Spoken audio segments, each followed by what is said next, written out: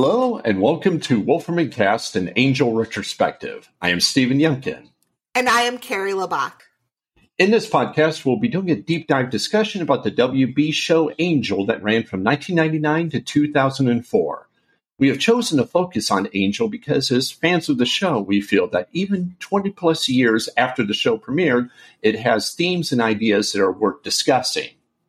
So Stephen and I met in a Buffy fan group on Facebook, and right away I enjoyed his sense of humor. We got the idea for the podcast after a really interesting conversation about the Angel finale, where another user had posted how much they didn't like the finale, saying that it ended on a cliffhanger. And Stephen and I got into a really great discussion about how each character's arc ended in a way that felt true to their character and the overall theme of the show. And we kind of realized that Angel the series can often be misunderstood and underappreciated as a piece of television.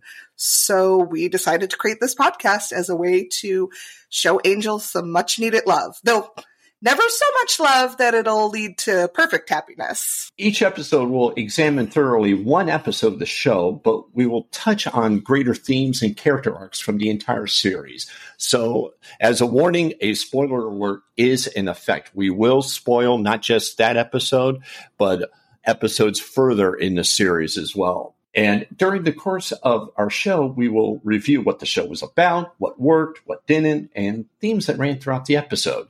We have also planned some fun segments in which we'll highlight some of our favorite quotable lines, some unforgettable kills, poke fun at some dated fashion and technology, and other notable items in the episode. As an editorial comment, though, we would like to note that we will not be discussing Joss Whedon as a person, only as a director and writer. We do not condone abusive behavior in any form, but we're not here to evaluate the actions and behaviors of him or any of the other individuals involved with Joss's shows or movies. We love these works of fiction and want to discuss the stories, themes, and performances outside of any real-life drama surrounding these shows. For this episode, though, we would like to basically introduce ourselves to you in terms of who we are, how we became fans of Angel, and our general views on Joss Whedon's other television efforts. So, Carrie, how long have you been watching Angel, and how did you become a fan of the show? So, I'm actually relatively new to the fan base. I started watching Angel in 2020 and kind of got me through some of my quarantine blues.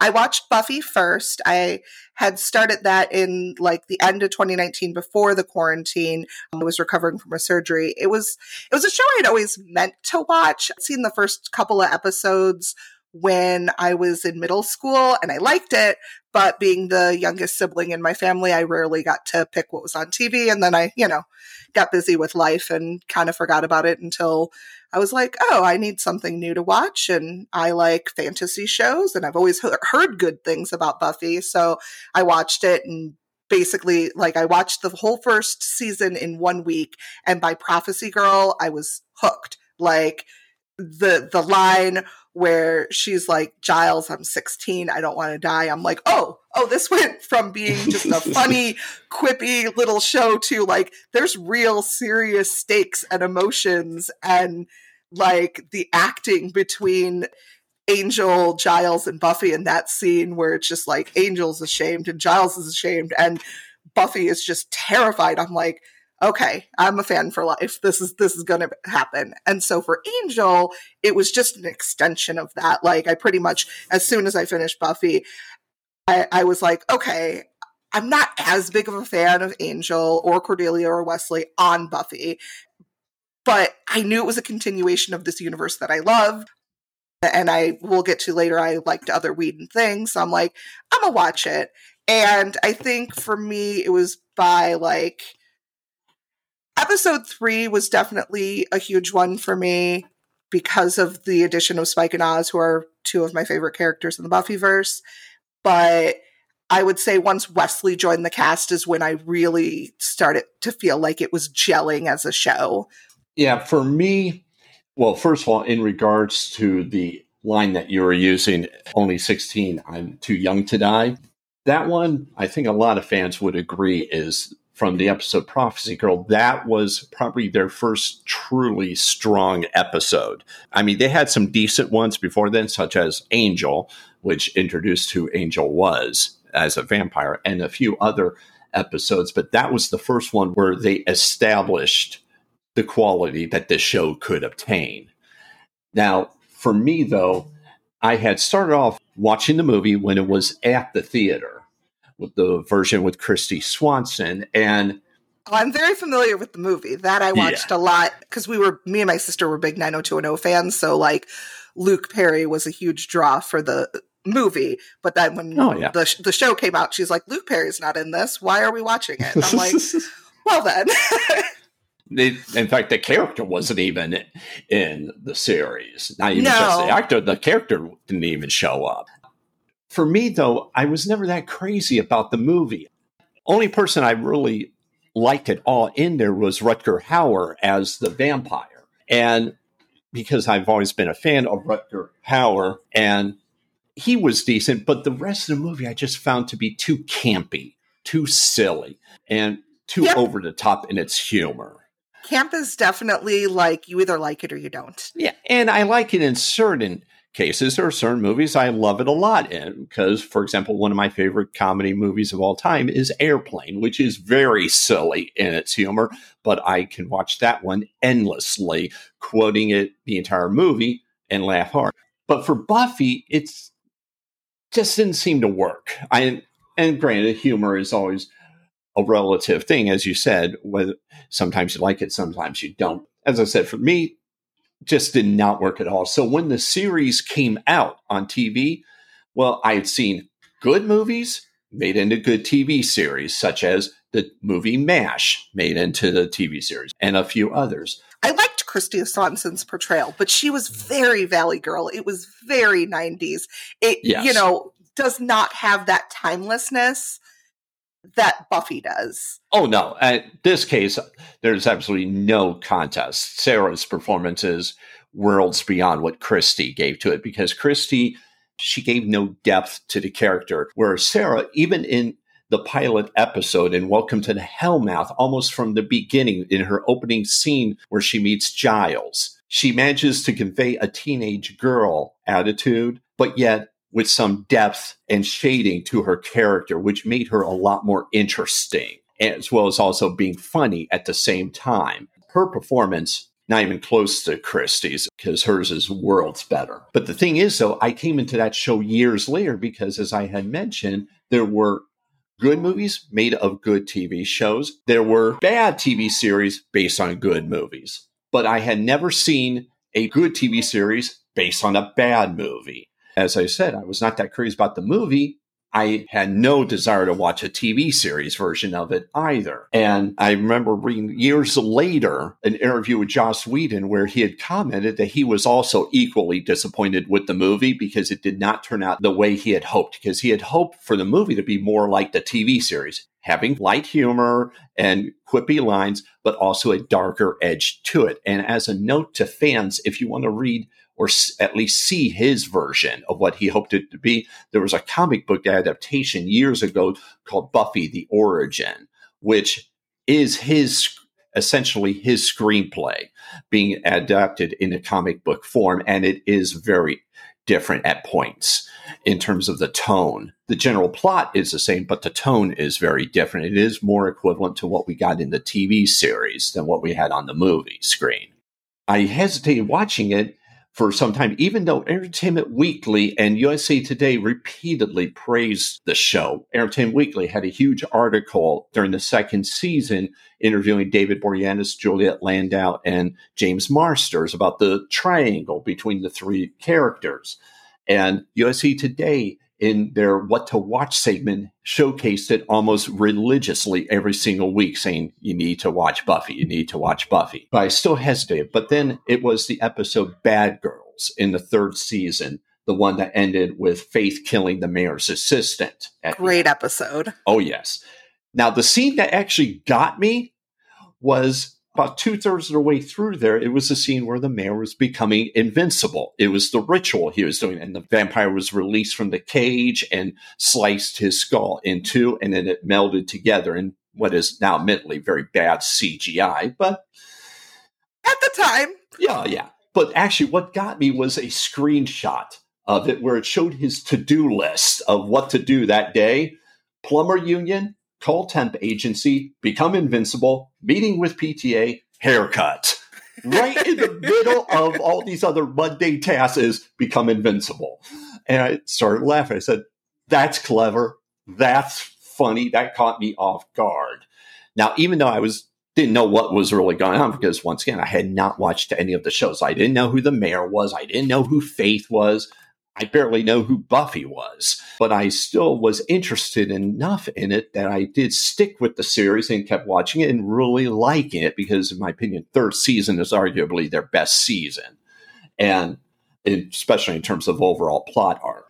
So I kept with it, and then later on, I got the Watcher's Guide, which was the official episode guide for the series, where it had summaries of the episodes and other details. I picked that up, as well as getting the videotapes of the show, and started watching those and becoming a big fan of it. And from that point on, I kept with the show to the end. Yes. As a point of interest, were they VHSs or DVDs? VHSs. I was old school. Nice.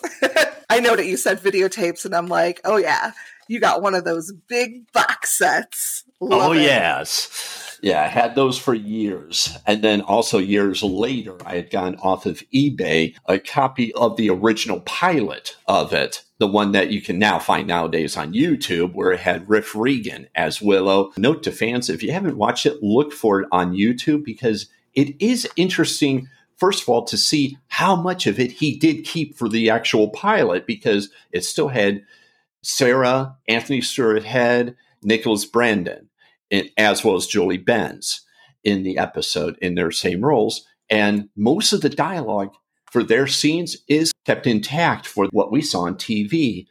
But as I said, it cut out Angel and the Master, and it's a lot shorter. And then also the dusting effect is even more crude than what we saw on TV.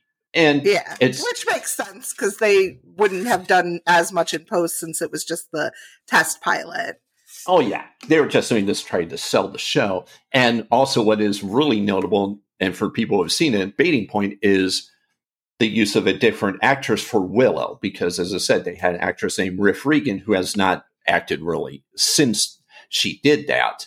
And she gave a even more passive take, in my opinion, on Willow than what Allison gave. Because Allison played her as quiet, but not weak. Whereas Riff, when I watched it, actually played her as a lot more of a weak character, a lot more browbeaten. I would agree with that. I would also say that they definitely beefed up Willow's lines, where she had that adorkable energy as opposed to just shy. Like, I always laugh.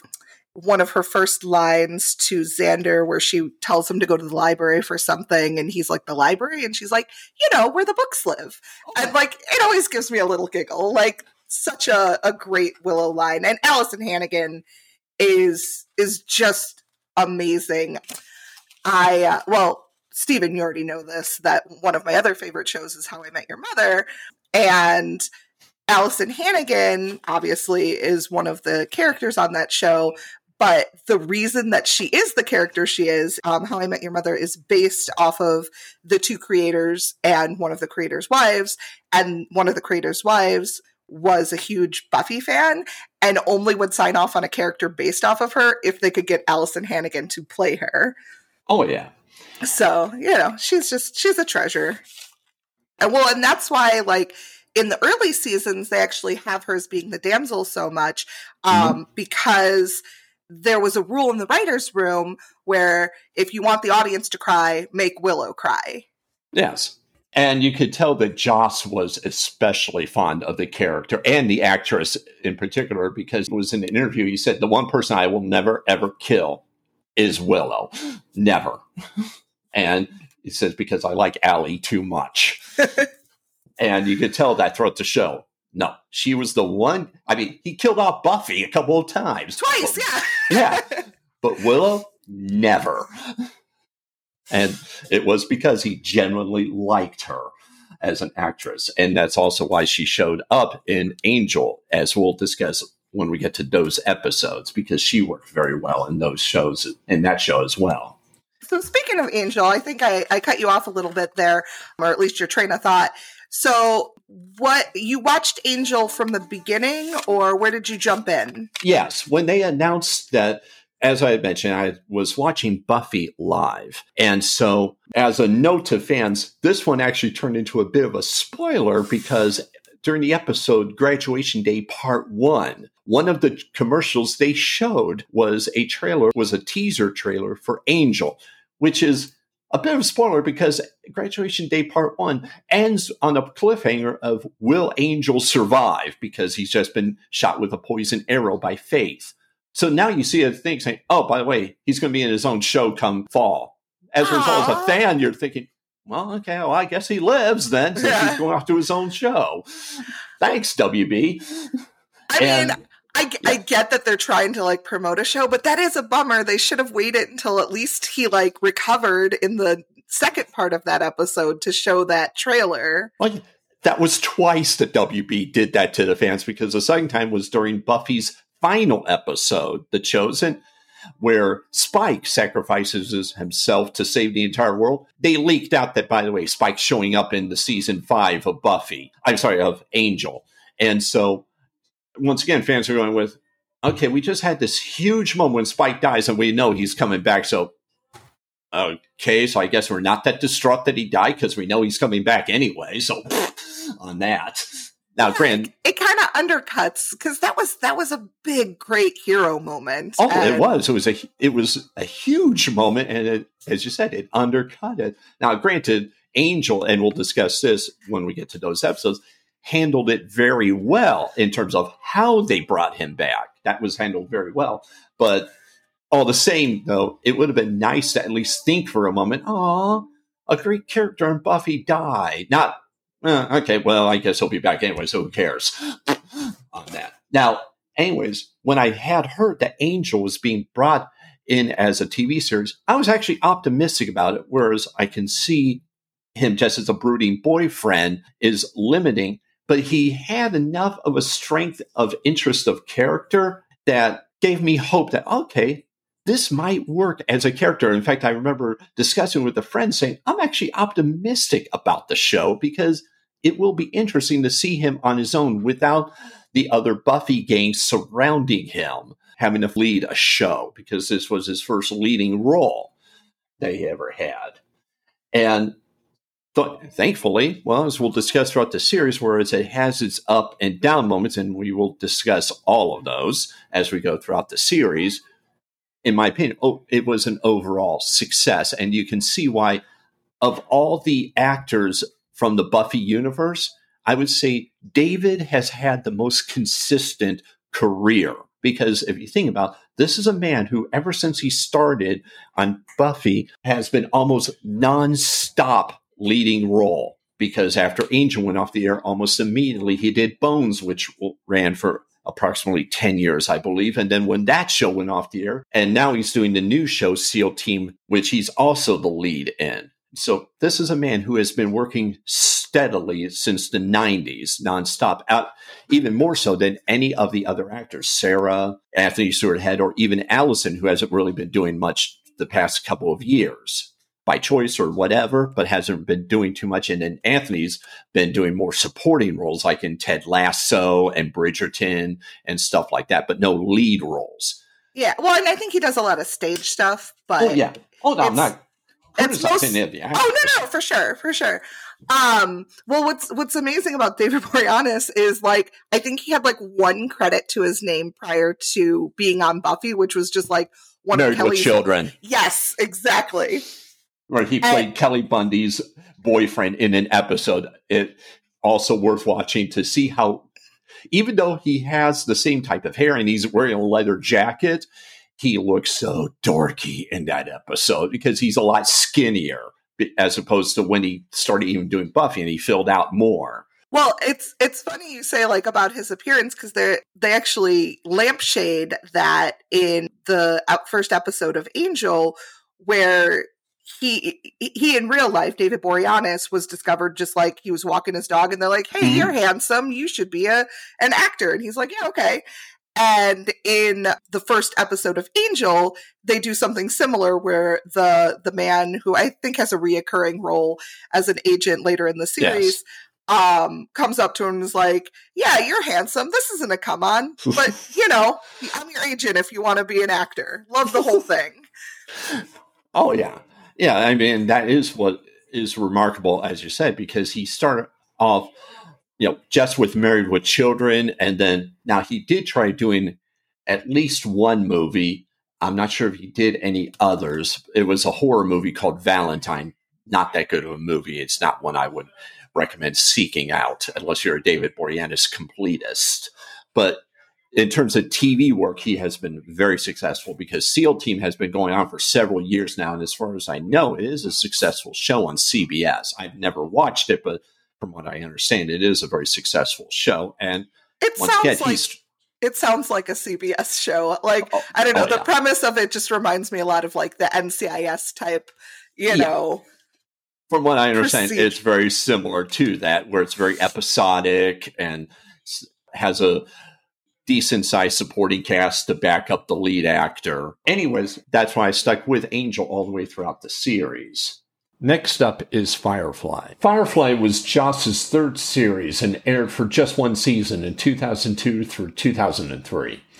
The show was set 500 years in the future and was a combination of Western and science fiction. It was about a crew on board a small spacecraft that took whatever jobs, no matter how questionable or legal, in order to make a living. Starring in the series were a number of actors who appeared in other Joss Whedon works, including Angel. They included Nathan Fillion as Captain Malcolm Reynolds, Gina Torres, who later played Jasmine, as First Mate Zoe, Alan Tudyk as Pilot Hoban Washburn, Anna Baldwin, who later played Hamilton in the 5th season of Angel, as Mercenary Jane, and Summer Glau, who earlier had appeared in the episode Waiting in the Wings in Angel, as a fugitive with very special abilities and needed to be protected by the crew of the ship Serenity. Like his other works, the show was a mixture of drama and light humor with typical Whedon-esque lines such as, "I swear by my pretty floral bonnet I will end you." What was your opinion of Firefly? So Firefly was actually my very first Whedon show. I was just out of college, and this guy I was dating was like, "Oh, you like fantasy, sci-fi, you have to watch this." And so he came over and we watched the first episode together, and he left his DVDs at my apartment. And I just binged the whole thing without him. I'm just like, "Oh, sorry, Jeff. I watched it without you this past week. So I'll rewatch it with you because it was really good." Yeah, it got me. And I'm one of probably, well, maybe not anymore because a lot of people have watched it in the real-time order, but I was able to watch it in the order in which it was supposed to be viewed because I watched it all on the DVDs and whatnot, which probably enhanced the experience a little bit. But the line that got me was right at the beginning, the "cursed your sudden but inevitable betrayal." Very Whedon-esque line. Yes. Well, and there's a character like Wash in almost every Whedon show. You have Topher from Dollhouse. You have Xander from Buffy. I guess not as much from Angel. They're all funny, but no one's like that jester. Yes, exactly. But Wash is one of my favorite characters. Zoe and Wash is my favorite couple in all of Whedonverse. I love the whole friends as family theme, the quippy dialogue, and the expectation subversions. These are supposed to be good guys that you're rooting for. And back then, good guys that you were rooting for didn't kill people. They knocked them out and left them tied up somewhere. And at the end of the first episode, after all of the other shenanigans go down and the undercover cop is holding, I think it's Kaylee, by gunpoint, and Mal, not even aware of what's going on in the situation because he just got done with his shootout, walks in without a second's pause, shoots the cop, and then Jane and Zoe, just without even having to be directed, just throw him off the ship as they're getting up in the air. And it's oh, okay, so this show's just gonna kill people, and it's nothing. And not that, I mean, obviously that guy had no love lost for me, but it was just a delightful little expectation subversion. Like, the good guys will do morally gray things, and they're going to do whatever it takes to survive. They won't betray each other, but everybody else is fair game.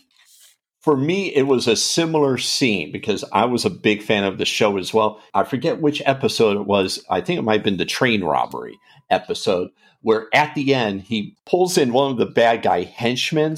He's in front of the ship. Mal says to him, now I want you to ask him a question. The guy refuses to. With that, Mal just casually kicks him into the engine, killing him instantly. With that, he pulls the second guy out and says, okay, now I'm going to ask this one. And the guy says, okay, I'll do it. Yep. And it was that same attitude of, once again, Mal, even though he's the hero quasi of the show, but as you said, he's willing to do bad guy things without losing any sleep over it.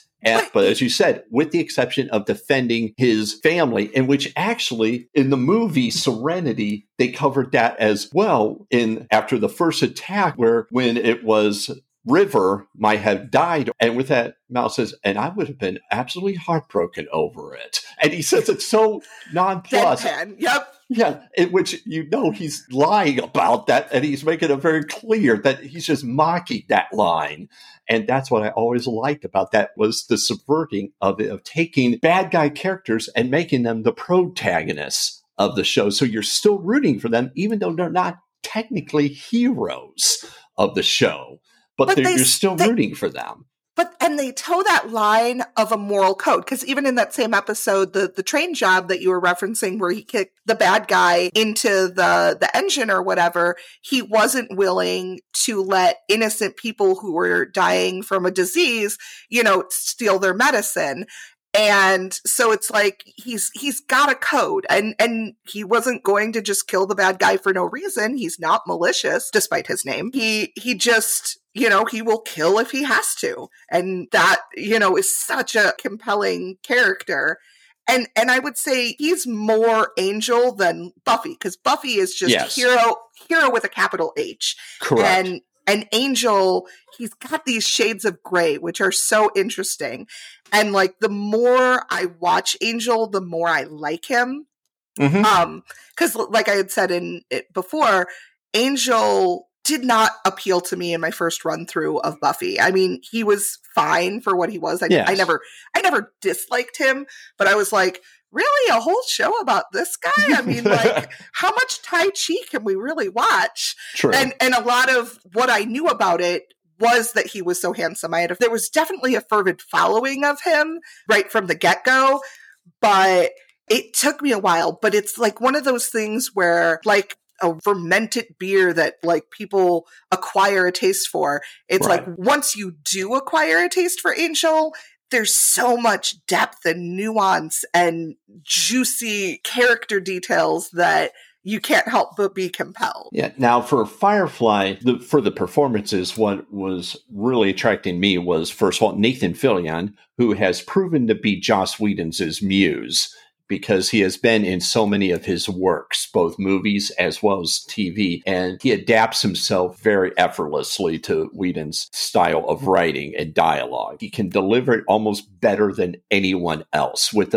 just enough mocking in it to make it fun, but without ever looking like he's winking at the camera. And that's what I always liked about Nathan. And originally, he was considering Nicholas Brendan for the role of Mal. I cannot see ever working. Nothing against Nicky, but because what works with Nathan is he's almost like a mock Han Solo, which is how he's played, because he's even more of a scoundrel than Han was. And you needed someone who is, first of all, strong and rugged looking, which is the appeal of Nathan. He is strong and rugged, but yet he still comes across as a bit of a dork with his line delivery. And that's what gives the character that charm where, okay, he's strong, good looking, but yeah, he's also a dork as well. Now, the other person and I've liked him in almost everything I've seen him in, is Adam Baldwin. And what is interesting with Adam is I have seen him in Chuck,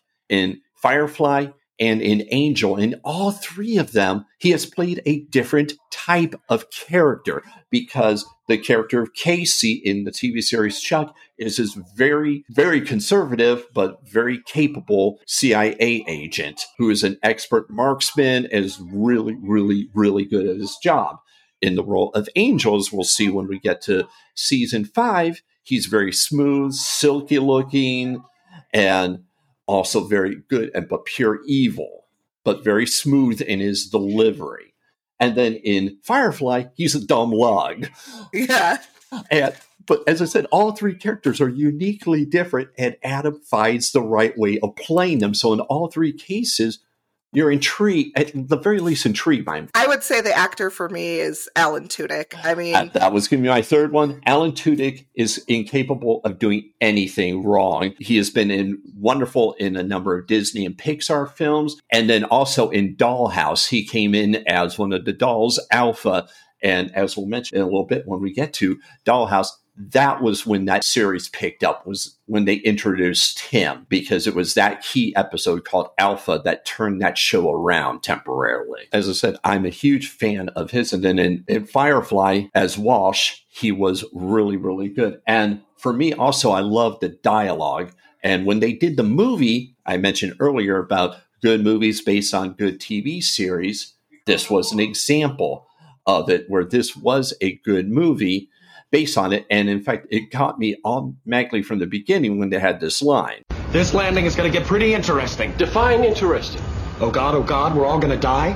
And that was the line that won me over, because once again, that's a very Whedon-esque line on for there. Sure. And Whedon writes it in very distinctive fashions, and certain actors such as Nathan and Alan are good at delivering those lines. Now, unfortunately, as fans of the show, we'll always wonder is what season 2 would have been like, because as we'll discuss for Angel, and it was true for Buffy as well, Joss usually doesn't start finding his feet until the second season, because Buffy, while decent in season 1, it wasn't until season 2 when they introduced Spike, having Angel go bad and become Angelus, that the show really got strong. And so it makes me wonder what, as good as Firefly's season 1 was, and it was very good, makes me wonder how good season 2 would have been, because at that point, Joss would have really have known what he wanted the show to be like and where to go with it. And so we could only wonder what all he could have done with the characters at that point.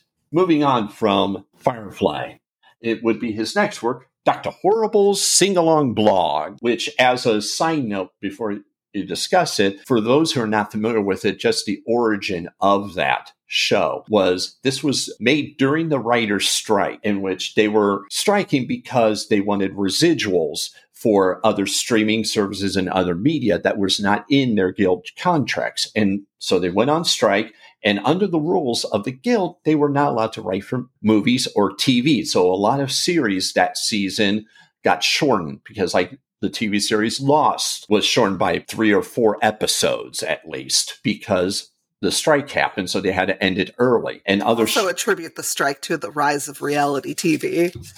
Actually, that is very much what happened, because that was not covered by the guild, because it didn't really have, quote, writers per se. So that, and it was cheap to do that. They could do those episodes very easily. Now, what Joss did, because he got bored, he saw a loophole, said, oh, wait a minute, I can't write for movies or television, okay, under guild membership. It didn't say I couldn't create a web show. That was not covered. And so he decided to make this little tiny, it's ultimately a 1-hour movie, but he chopped it up into 3 20-minute segments, starring Neil Patrick Harris, Felicia Day, and Nathan Fillion once again. And in fact, in an interview, they had commented the fact that when Nathan was called by Joss said, Nathan, I have a role for you. Before he even described what the role was, Nathan said, I'll do it.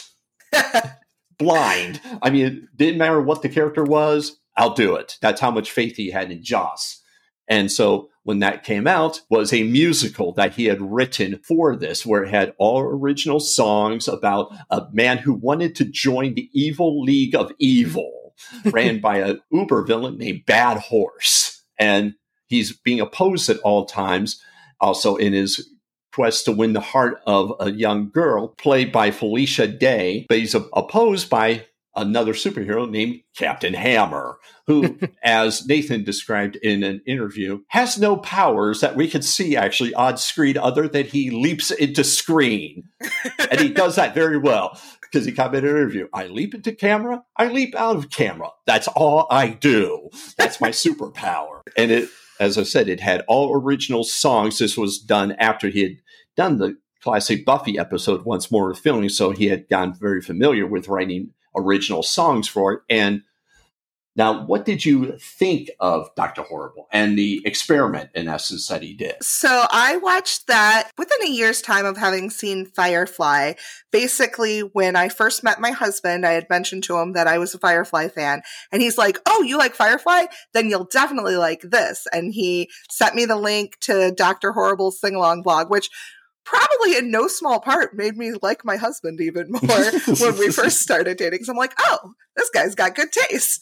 I like off-brand humor. I didn't know that I liked Neil Patrick Harris as much as I do, but I've basically liked everything I've seen him in since. And I'm a big theater nerd. I like musicals. So like, it caught me, and I didn't even know title says sing-along blog, but I had no idea that that was what I was even getting into. So he's doing his and I'm like, okay, so this is just like some random web video. Okay. And then like, it's like goes into, with my freeze ray, I will stop the world. I'm like, oh, this is catchy. Mm-hmm.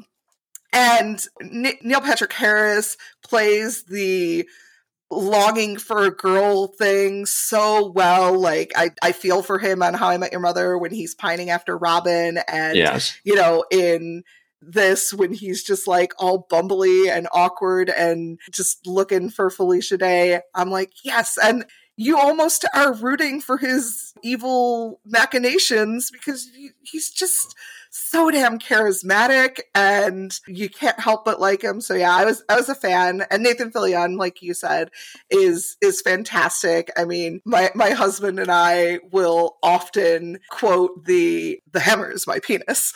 Like it's just, it cracks me up. And just like, speaking of things popping in screen, there's a line where Nathan Fillion's like talking about wanting to sleep with the same girl twice because they let them do the weird stuff. And then his little trio of fans pop into screen and they're like, we do the weird stuff. And I'm like, oh, like, it's just such delightful little pops of unexpectedness throughout. And then you get to the end, and I was not expecting the ending that we got. And no.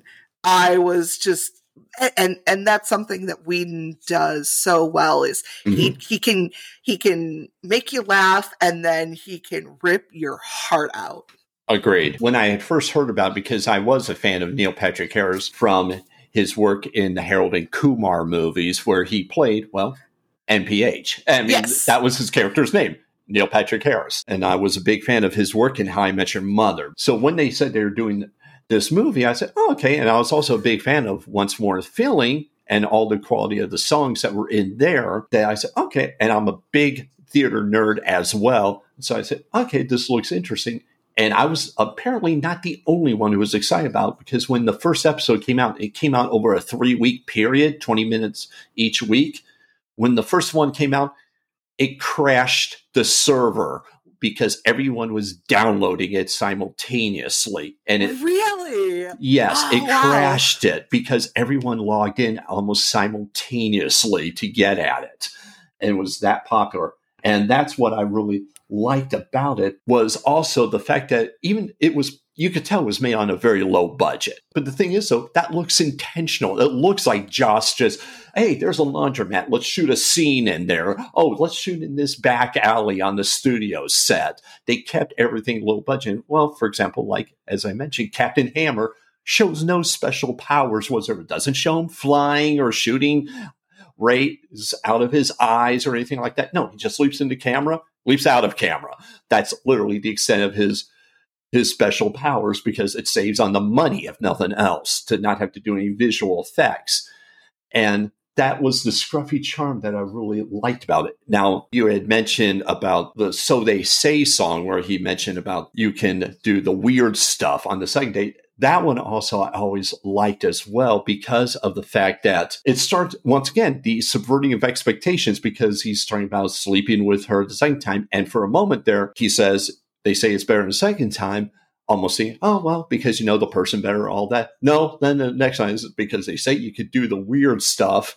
And to put the cherry on top of that line is what you had commented was then you have the people off camera singing. We do the weird stuff. Now, for me, it was the song Brand New Day, where that ends Act 1 of the story, where it's Dr. Horrible singing about the fact that he's going to get at Captain Hammer. It's a brand new day and the sun is high. All the birds are singing that you're gonna die. In fact, the opening lyrics of it became my ringtone, and because I just love the darkness of it on there. And it's always a fun way to wake up hearing it's a brand new day and I'm feeling fine. The birds are singing because you're going to die. Fun way to start off your day.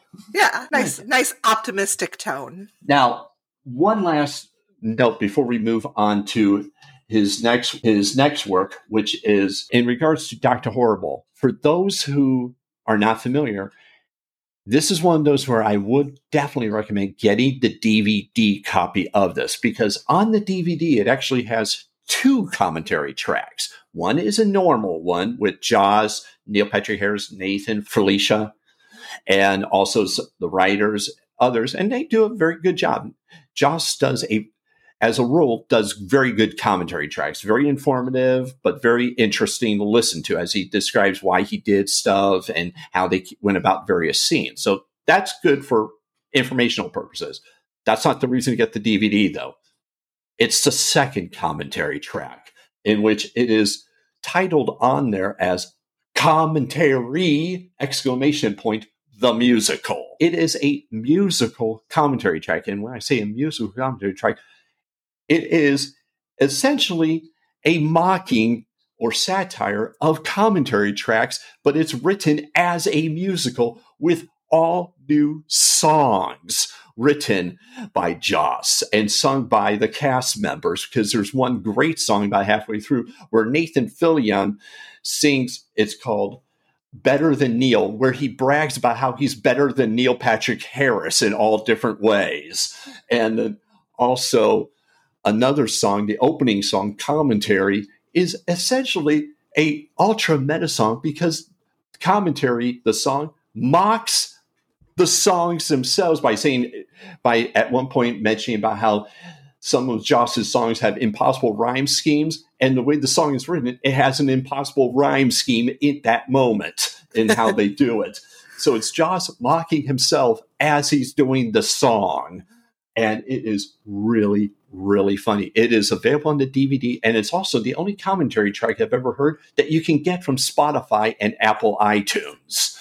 And so if you haven't heard it, it's worth just listening to it. You don't have to watch the movie as you're doing it because most of the time they're not even referring to what's up on the screen. You can just listen to it on its own, and the entire cast is really funny, including he brings on one girl who is actually one of the 3 people who did the We Do the Weird Stuff. It's the Asian girl, and she sings a song called $10 Solo, which the premise of it is that she gets to do a solo song because she gave Joss Whedon $10. And so that's why he agreed to let her do a song. And once again, it is really, really funny and clever on there. So it's one I highly recommend to download. One other show I want to discuss is Dollhouse. That was his last regular show that he did. For those not familiar with the show, it was set at a company where you had a group of young people whose minds were wiped at every time. They lost all identity. They literally became dolls. Very passionless, no memories, no personalities whatsoever, no identities at all. And what would happen is they would be hired by wealthy people or some other reason, and they would have another person's personality and memories implanted into them. So they became this. So like in one episode, Eliza, who played the main doll, Echo, she would have the personality of maybe a prudish 1950s style housewife, or another episode, she was an old woman who had a chance, in essence, to attend her own funeral to see how her family was reacting to it, so on. What did you think of Dollhouse? So I liked it well enough. I basically, I watched Dollhouse after having binged all of Buffy and Angel and was like, okay, I have a hole in my heart and I need to fill it with something. And so I was like, okay, well, I see that Dollhouse is available, I think, on Hulu. So I watched it and I liked it well enough. It's probably one of my least favorite Whedon shows, though, just because, save for Topher, there's not that same comedic timing. Right. And it doesn't have a lot of the themes that I liked from Firefly, Buffy, and Angel, which is the Friends is Family theme. And, you know, it's a lot of like everybody out for themselves, and it has a colder, less compassionate feel. Super interesting, like, thought experiment of like basically taking Oz's line from episode where Buffy could hear everybody's thoughts of like, I have my thoughts are me. If Buffy has my thoughts, she contains me. I cease to exist. Basically taking that one-off joke and turning it into an entire series of like, how much do your memories create who you are, and what is self and what is being and everything. And, you know, just kind of like giving Eliza Dushku license to play like 20 different characters in one season, which she probably had a lot of fun with. But yeah, it's one of those shows where I liked it. I didn't love it. And there was something that reminded me of another popular fantasy show, which is Battlestar Galactica, which by the end, spoilers for Battlestar Galactica, but most of the significant characters were, surprise, secret Cylons. And there was like a similar theme in Dollhouse where you have Victor and you have, I forget the other character's name, but she was Sierra. the one who's... I was going to say the one who was dating the cop, the neighbor of the cop. Oh, okay. Yeah. And it was just like, surprise, secret doll. And so then it got to the point where it's like, okay, anytime anybody appears on screen, they're either a client or a doll, and there's no in between. And then they had the central mystery of who Caroline was, which I never really felt there was a gratifying answer to that. Like, yes, we did get to learn she was like an anarchist and she was trying to infiltrate and whatnot. But I guess because we never really learned who she was, I never really cared about what her mission was. I agree. It was, out of Joss's shows, definitely the weakest of the four. My main problem with it, unfortunately, was Eliza.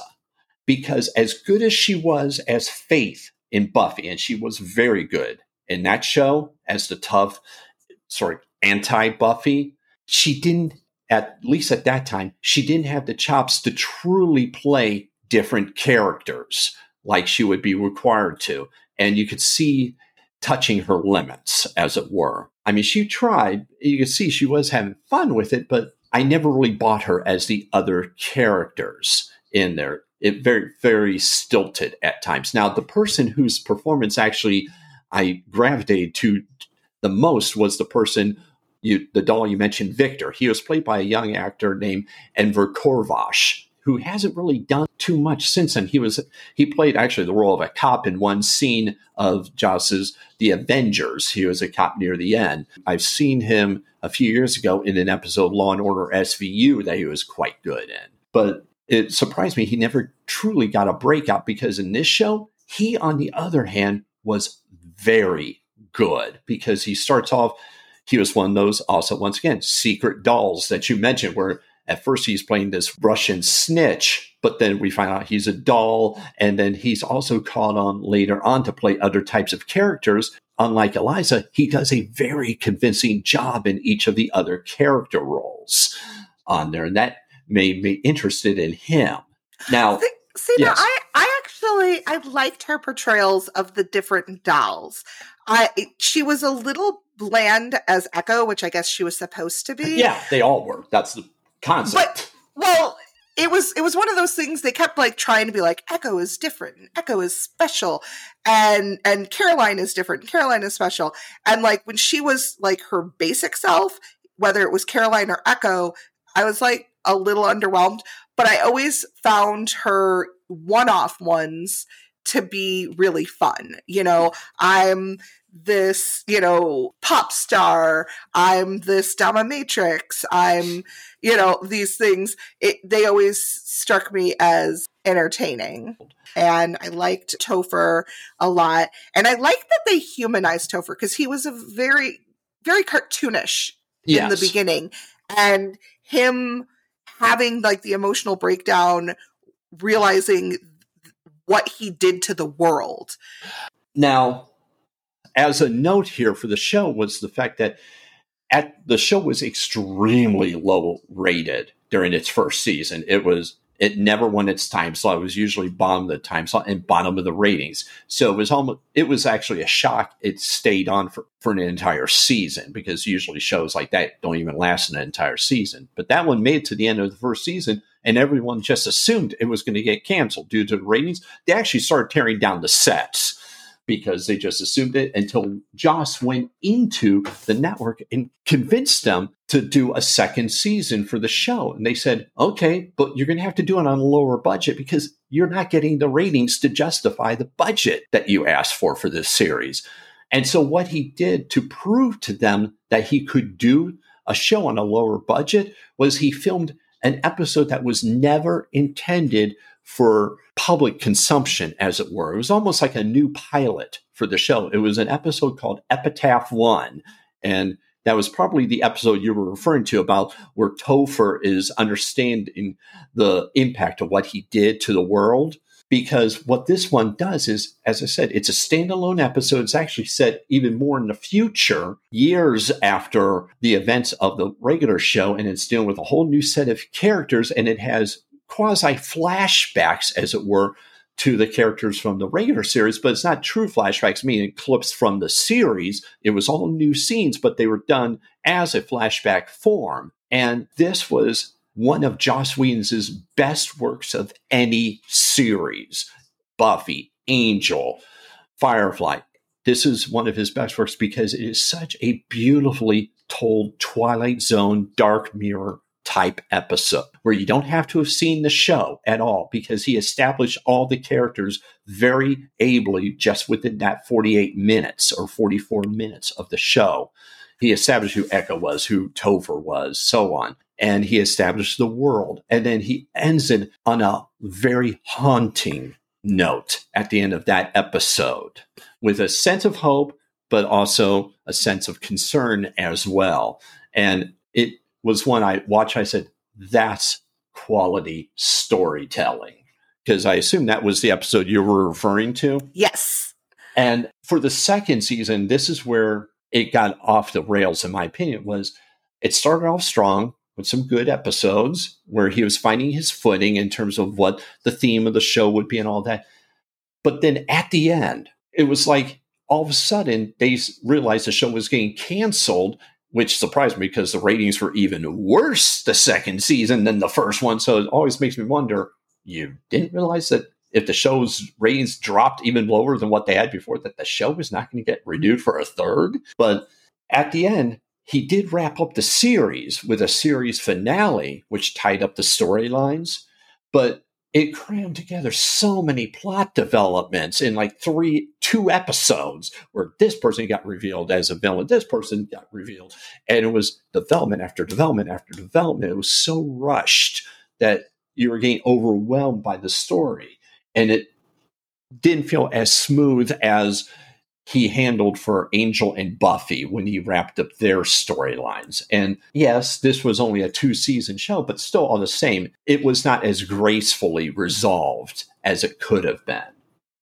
I would agree with that. I mean, I feel like Buffy and Angel are 2 of the best finales in any show that I've ever been a fan of, because honestly, most of the shows that I have like been a diehard fan of, like Game of Thrones and How I Met Your Mother, like they, for me, do not stick the landing. And I end up just like leaving the show just feeling disappointed after investing all of that time. And Buffy and Angel, they just, for their own respective shows, I mean, Buffy ending her show with the big hero saving the day and Sunnydale being destroyed, chef's kiss, perfect ending. And then Angel, you know, ending the show with the reinforcing the theme of if nothing we do matters, then all that matters is what we do. We're going to continue to fight even when it's fruitless. That whole theme just was encapsulated perfectly for that show. And I almost feel like for Dollhouse, the Epitaph 1 could have been just a better ending than what we ended up getting. It just, it felt like a, no offense to Lord of the Rings fans out there, but it felt like a Lord of the Rings ending where it just like, it kept continuing on and we were like, okay. But like, I'm like checking the time, like, is this episode over yet? Because I'm just kind of over it. I agree, because they did have that their finale, which was called Epitaph 2, because at that point they knew the audiences had seen Epitaph 1 online, even though, as I said, it was never actually intended to be part of the series. So it was Epitaph 2 was done as a sequel to it. And as much as I loved Epitaph 1, Epitaph 2 was nowhere near its quality. And as you said, it was just item after item. And now for the Angel, we'll, of course, when we get to that episode, we'll discuss that at length in terms of that one, because I would say that is possibly, from what I've seen, the most divisive discussion point of the TV series Angel, of the quality of that episode. And as I said, and as you had mentioned at the very beginning of this podcast, that's what led us to first decide to do the podcast, was our mutual discussion of the quality of that episode. That's it for this week's episode. We look forward to more discussions like these in the weeks and months to come as we rewatch Angel. In the next episode, we will discuss the following. For 244 years, he brought pain and suffering to the living. Now, faced with an eternity of remorse, he has come to the City of Angels for one last chance at redemption. You want to help yourself? Help them. It's about reaching out to people, showing them that there's hope left in this world. I'm scared, Angel. Any chance that you might be in need of some rescuing?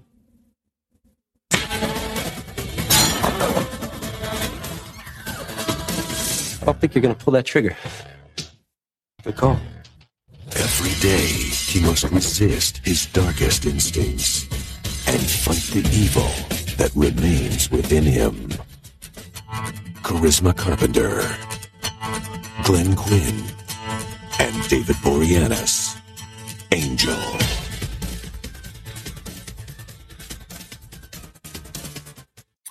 We will begin our retrospective with the pilot episode, City of, which introduced all of the initial characters, including the first appearance of the law firm that was the main enemy of the series and the basis for our name, Wolfram and Hart. In our episode, we will discuss how well the episode set up the series and the characters, as well as the overall themes of the show. So join us, Stephen and Carrie, for the next episode of Wolfram and Cast. Please leave us a rating and review on iTunes, Spotify, or wherever you get your podcast entertainment. But for now... Quickly, to the Angel Mobile. Away!